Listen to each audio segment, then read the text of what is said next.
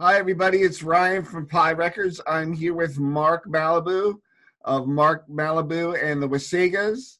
How you doing today, Mark? I'm doing awesome. Thanks very much. Very nice to finally meet you. Yeah, it's very nice to finally meet you too. You have a wide history of It's a wide history with a gap in the middle the size of the Grand Canyon. yeah, right. Basically, yeah. So When why I don't was a kid, I go sure ahead? go ahead. No, you go ahead. So yeah, okay. So when I was a kid, I used to spend the summer with my grandparents in London every year. And in 1977, little 13-year-old me was wandering around London. All the punk rock explosion was happening. So I came back wanting to start a punk band, but when you're 13 and you're living in the suburbs of Toronto, nobody was into punk. They didn't know what it was back then. Most of my friends were into Aerosmith and Styx and Boston. So by 1979, I had a band called the Degenerates. And as much as we called ourselves a punk band, we would play like Rolling Stones and Beatles and Paul Revere and the Raider, as well as like Ramones and Pistols. But kind of as time got going, uh, I wasn't loving playing punk rock anymore. I want to do something different. So, and then like three things happened really fast. Well, I went to a record show and I found this huge stack of Ventures LPs, and they were all like totally brand new, $2 each. So I brought home 10 Ventures albums that day because there was hot chicks on the front covers. I didn't know anything about the band. It was way before YouTube. So I started playing along with these Ventures albums, and like that week I wrote the song Wasaga Run. So that was like written in 1979. And then as the band was still playing, our bass player became a born-again Christian, and he kind of wanted to back away from all the chaos of the punk scene because it was getting crazy and violent and whatnot. So he left, and then we were going to play our last party. We used to play house parties, and the house parties we play, like Scarborough is the suburb of Toronto, and it's basically, if you think of the movie Wayne's World is based on Scarborough. So there was all these rock dudes in baseball hats and lumberjackets. And even though they didn't know what punk rock was, they knew they hated us. So there was always be fights at parties and bottles tossed our way. So it was kind of dangerous playing these parties. So Grant wanted out. So we played our last show as the Degenerates, and there was a huge brawl at the party.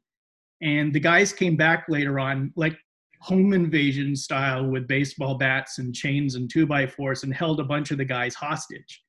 So when they left, they'd stolen the PA and some of the amps and stuff. So I was sitting with Steve one day and thinking, like, what are we going to do next? I said, we're going to be a surf band. So the Wasagas started practicing in 1980. We did one show in a bar, just like three or four songs, like Pipeline and Wipeout, in a bar that year. Although the original drummer wasn't at that show, we had my friend Paul, who played drums with later on with the Doughboys. And then in 81, we started playing downtown. So we could get into some bars. We were only 16 and 17 years old. And we were mainly playing with like hardcore bands. So all these crazy hardcore Mohawk guys would be like slam dancing and jumping all over the place when they were playing. And they liked us. It was kind of amazing. And then we played with kind of artsy new wave bands. But once we all graduated high school in 1982, we just went our separate ways and did different things. But we kind of had become the touchstone of surf in Toronto. There was these guys from a band called, oh my God, I can't remember their name now, but they eventually became Shadowy Men in like 86 or 87, whenever they started. Reed Diamond was like a friend from the scene. He was playing with a band called The Good Guys back then. He would always come to see us play, and he told me he always wanted to start a surf band. So I was working in a music store downtown, and he came into the store and he goes, Mark, I finally got this band, a surf band. You got to come and see us play. And they're playing across the street in the window of a restaurant. So they had all three guys in any showcase window with a little speaker hanging outside. And that was the first Shadowy show. That's pretty cool. So because yeah, you know, and they're real. I can't tell you how nice all the guys in that band are. They really, as legendary as they are, they could be not nice, but they are the nicest guys. And so years later, they started doing surf battles in Toronto, and the guys who started it kind of knew I had a surf band. But I would say, listen, man, I didn't play guitar for decades. I didn't touch the guitar. My wife didn't even know I played guitar. And then I got asked to play in a rockabilly band, which, you know, and I turned that down. I didn't want to be in a band, but they kept on losing guitar players. So I thought, oh, what the hell? So I joined a band in 2012 called the Millwinders. And the singer in that band and bass player is actually Sarah from the Surfragettes. Oh. So we played for a couple of years, but that band was cursed. But that got me playing guitar again. So then I thought, okay, I'm going to try Wasega's reunion. And we reunited in 2014. And since then, we've done like 3 albums and toured up and down the East Coast of Canada, you know. So there you go. There's like a real compact story of the Wasegas. So you have 2 albums available on streaming, so I've seen. The 2 songs that stuck out to me were Crazy Mouse and Oceanside. Oceanside is beautiful. So Oceanside is actually, that's one of the few versions of someone else's song that we do.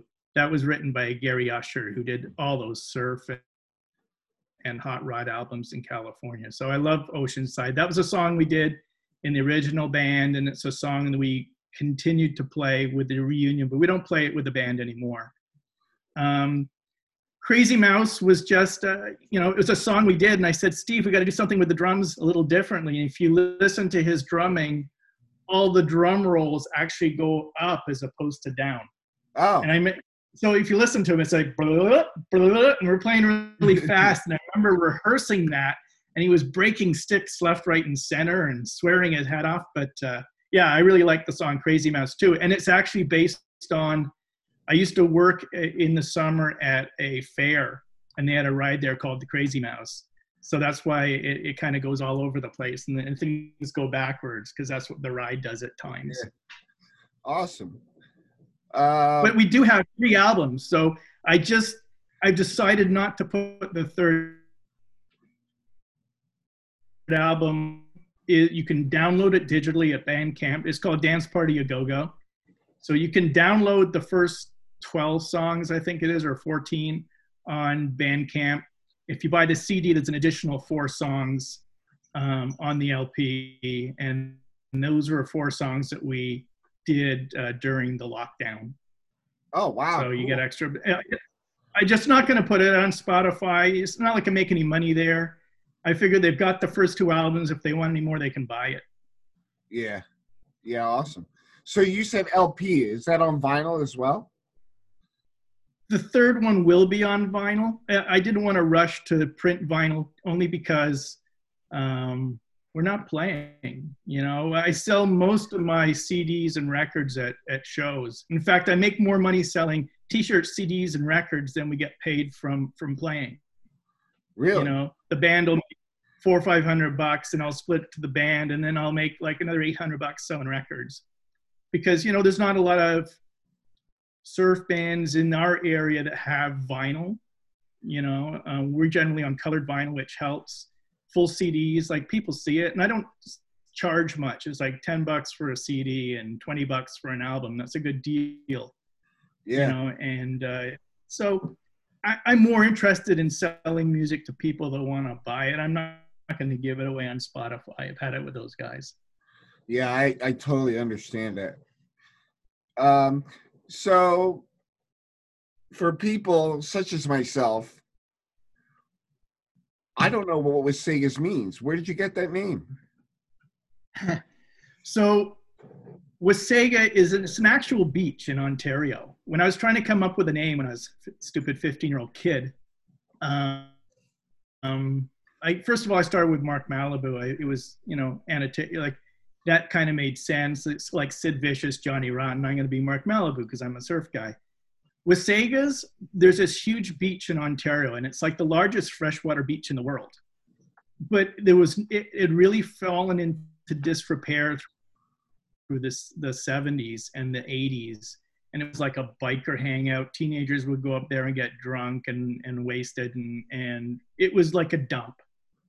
So I thought, that sounds perfect. We're the Wasegas, so that's where that came from.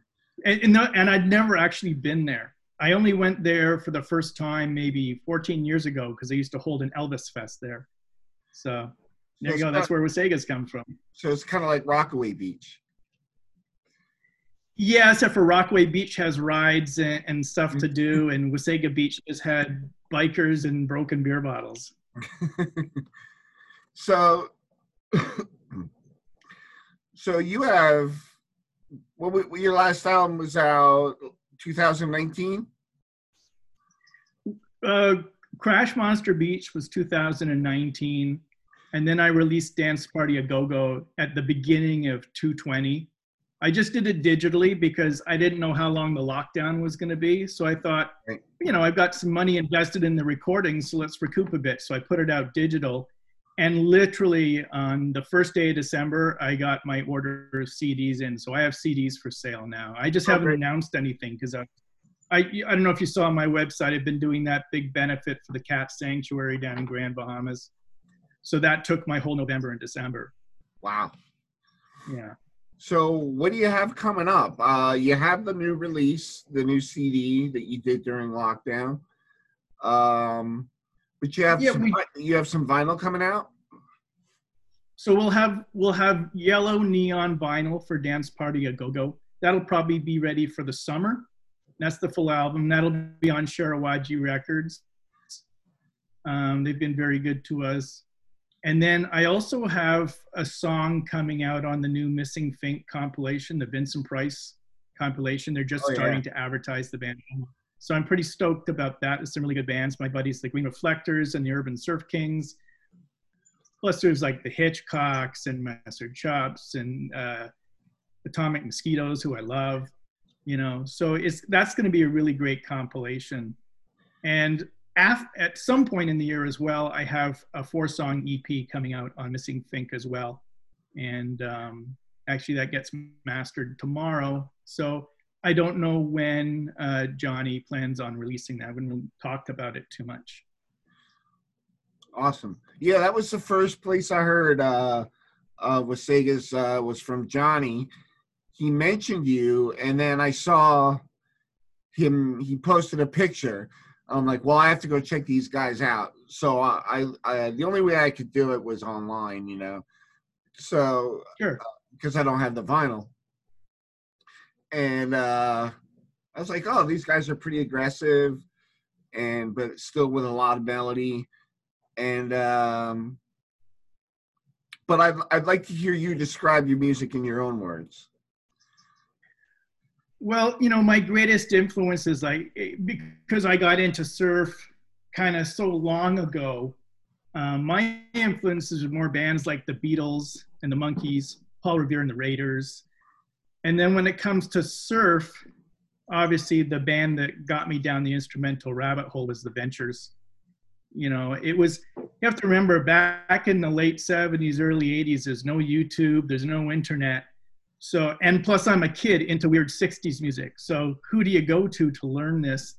There was a record store downtown called Jerry's Record Jungle. And he was he was like an old biker guy who just kind of retired and opened a record store. And he really knew the 60s. And I told him what I liked. And he goes, trust me, I'll bring you in some albums and just pay me, what I asked. I said, sure. So he brought me in an album called Surf Party, which was a soundtrack, but that had 4 songs from the Astronauts on it. Oh. And it's suddenly like a holy grail. I was just like, I can't believe like the plucking reverb, like that was to me the ultimate surf sound was the Astronauts. So that's kind of what I tried to do. Now I didn't have very good gear back then. I had a Gibson S1, which is kind of like the cheapest guitar that Gibson made. but I was lucky that it had 3 single coils on it. And I had a Yamaha amp, which I actually found in the garbage. People used to throw amplifiers out in the days if the kids weren't using them, right? So that was my gear. So it happened to have a reverb on it. So I could kind of get that sound.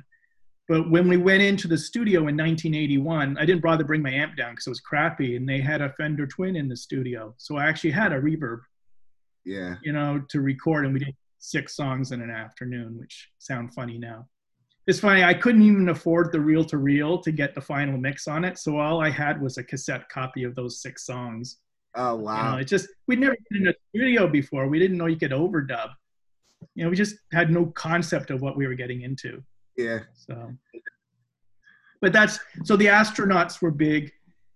You know, slowly I started buying. In 1981, this compilation came out called New Wave Surf Party. And that was kind of my introduction to know that there was a lot of surf bands in the 60s. I didn't know that. I mean, I knew the beach movies, but, you know, you don't know, is that a real band or those actors in shorts jumping around? You can't really tell. Right.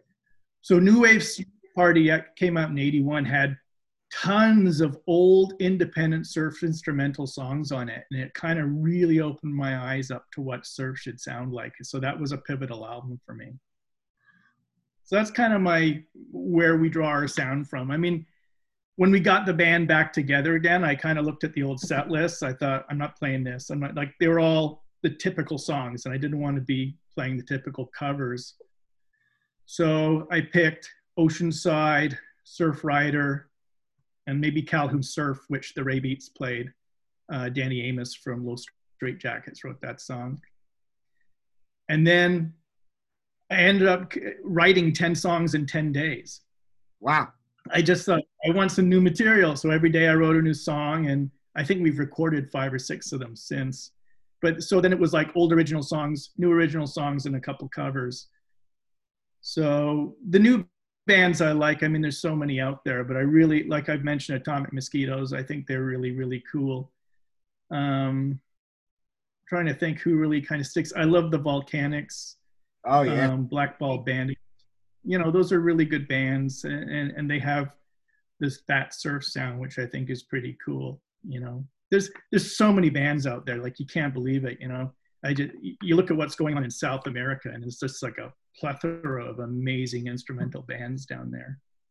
Yeah. So, what do you think in the last 10 years made the surf scene blow up so much? I think the internet. You know, the internet makes the world smaller. It's fun music to play. Like if you do it right and you play like we play parties a lot still, and you can really get people dancing. We're a show band. This is why we've never done an online performance during the lockdown. I think personally that would suck. Like to experience the Wasagas, you got to be standing in front of us, because we're going to be standing next to you and behind you and on your tables, and we have a crazy show and people enjoy it. So I think the last 10 years, the internet has allowed a lot of bands to show how good they are, because in the olden days, how would you hear, say, about a band from France or a band from Ecuador or a band from Mexico? It's really, really hard to hear that. But now they can just post their music and you just go, oh, the Hitchcocks, man, they're awesome. Yeah. You know? So I think that really helps those bands down there, because now they're getting feedback outside of their country, outside of their city, you know? And that's, I don't know if you know, I do a radio show, and I try really hard to focus on bands outside of North America. I think I want to say Sean Barry and Johnny and Art. They focus a lot on the European / Russian groups, which blow me away that they nail the sound so well. Yeah, and even if they don't nail the sound, even if they bring something new to the table, it's cool. You know, I'm not a traditionalist. You know, as much as I love the sound of the Astronauts, if a band doesn't sound like them, I'm okay with that. You know, if they have a drum machine and some weird synthesizer mixed in there, that sounds good to me. You know, I I like what's good, and you know, you can spot the fakes pretty quick. Yeah. So I noticed when we first got on, you have some pretty rad pictures behind you. You want to tell me about your Ramones obsession? Yeah, so I guess when I was a real little kid, I was such a huge Ramones fan. If you see pictures of me when I'm 12 years old, I got a Johnny Ramone hairdo, and I couldn't afford a leather jacket, so it was just like a dark blue jean jacket. But I saw the Ramones about 30 times. I saw them in LA, I saw them in Houston, Texas, I saw them in London. They were just an amazing band. The first time I saw them, I was so tiny and I pushed my way up to the front. I don't think my feet touched the ground. I was wedged in between people, and as a kid going down to the record store and getting their autograph on their first album. And I've got leather jackets. I have a massive Ramones t-shirt collection. These pictures are by Shepard Fairey, and he does limited edition prints of the guys in the band, after they're deceased. So I don't want to put any more up there, but I'm good with the 4. My wife and I painted this wall especially to hang those pictures. And if you look up, we got stars up there, which make it totally Ramones. Yeah, totally. So, that's just one band that I always followed. I think it was maybe 1983, my buddy interviewed him for a college newspaper, and Joey had broken his Coke bottle glasses. So he took him into a market near where we lived and helped him get his glasses fixed. And Joey took a liking to my friend Dave, and he says, "Why don't you guys come on tour with us? We're playing Ottawa next." So we all got in the car, totally unprepared, and we drove to the next city. And I had like $20 in my pocket and like surf shorts on and running shoes and a t-shirt. I didn't have a coat. I didn't have pants. I didn't have a wallet. I just had some money in my back pocket. So we get there, and of course everything's disorganized, but Joey walks us through the front of the bar. We see the show. We meet Joey after, and then we go out and we got to buy some beer because we were sleeping in Joey's hotel room that night. So Ottawa, they stopped selling beer at 11, but it's right on the border of Quebec. And then, Quebec, they give babies beer. So anyone can get alcohol. So we drove into Quebec, and I got everyone's money together, and I went in the store and I said, "I got to buy some beer." And they go, "Oh, well, we don't sell alcohol past 1 or whatever it was." And I said, "Man, we just want some beer." And I put the money down. He goes, "You can have a 12-pack. Just go in the freezer and leave." So I get in there. I thought, "Oh, what the heck? I'm grabbing a 24-pack." So he's chasing me out the door, and I'm running, hopping in the car with Joey Ramone, and we're zooming through the streets of Quebec trying to get back to his hotel room. And it was cool. We just kind of sat and talked to Joey all night long, and we had a lot to talk about music. Richie Ramone had just joined the band then, so he came in for a while, and he just seemed like a lonely guy, but it was funny. It was talked about rock and roll all night long, And then he goes, "So do you guys want to come to Montreal?" It's just, we were on fumes getting home. In fact, my mom emptied my dad's lawnmower gasoline into a pot so we could pour it in my friend's car so he could get home. That's how on fumes we were when we got to my house. So it's an incredible story. Would you say the Ramones at that point are what sparked it for you? No, because when I heard because I was always into rock and roll music. As much as I was living in North America, my friends were listening to like Boston and Styx and Pink Floyd, and they're good bands. That's not me. Going to England every year, I was really into glam rock. So I was into The Sweet and Gary Glitter and David Bowie and Roxy Music. So I looked like a freak. I went to a high school where everyone was in like jeans and t-shirts, and I had like plaid pants and long hair. Some people thought I was a girl and my hair was so long. And when the Ramones came along, it just sounded like more rock and roll, just a lot faster. Totally dug it, like right away. It's I remember we were in a record store, me and my buddy, and this music was playing, going, "Oh my God, this is so stupid. I want to sniff glue. This is," and the next song comes on, and then it's like, I got to see who this is. And it was the Ramones. And we were laughing all the way home. Man, that's the dumbest band we've ever heard. And I was singing the songs in school all week long. And I couldn't wait for Saturday morning to come so I could go back downtown and buy the record. That's awesome. So, and it was one of those things, like I'd seen pictures of them, but I hadn't heard them. It was just a different time when I used to buy a magazine called New York Rocker, Rock Scene, and they always had like all the New York bands, like the New York Dolls and Robert Gordon and whatnot. And you kind of got a sense of what was going on there, and they all looked cool, but you never heard them. That was a problem. You never heard them, and you're thirsty for new music. So Ramones opened a big door. Yeah. So, and that's going to England like every summer. I go record hunting and come back with, oh my gosh, I just found the Buzzcocks. These guys are great. And, it just all goes from there, right? Yeah, totally. So I'm going to wrap this up. It was a wonderful conversation.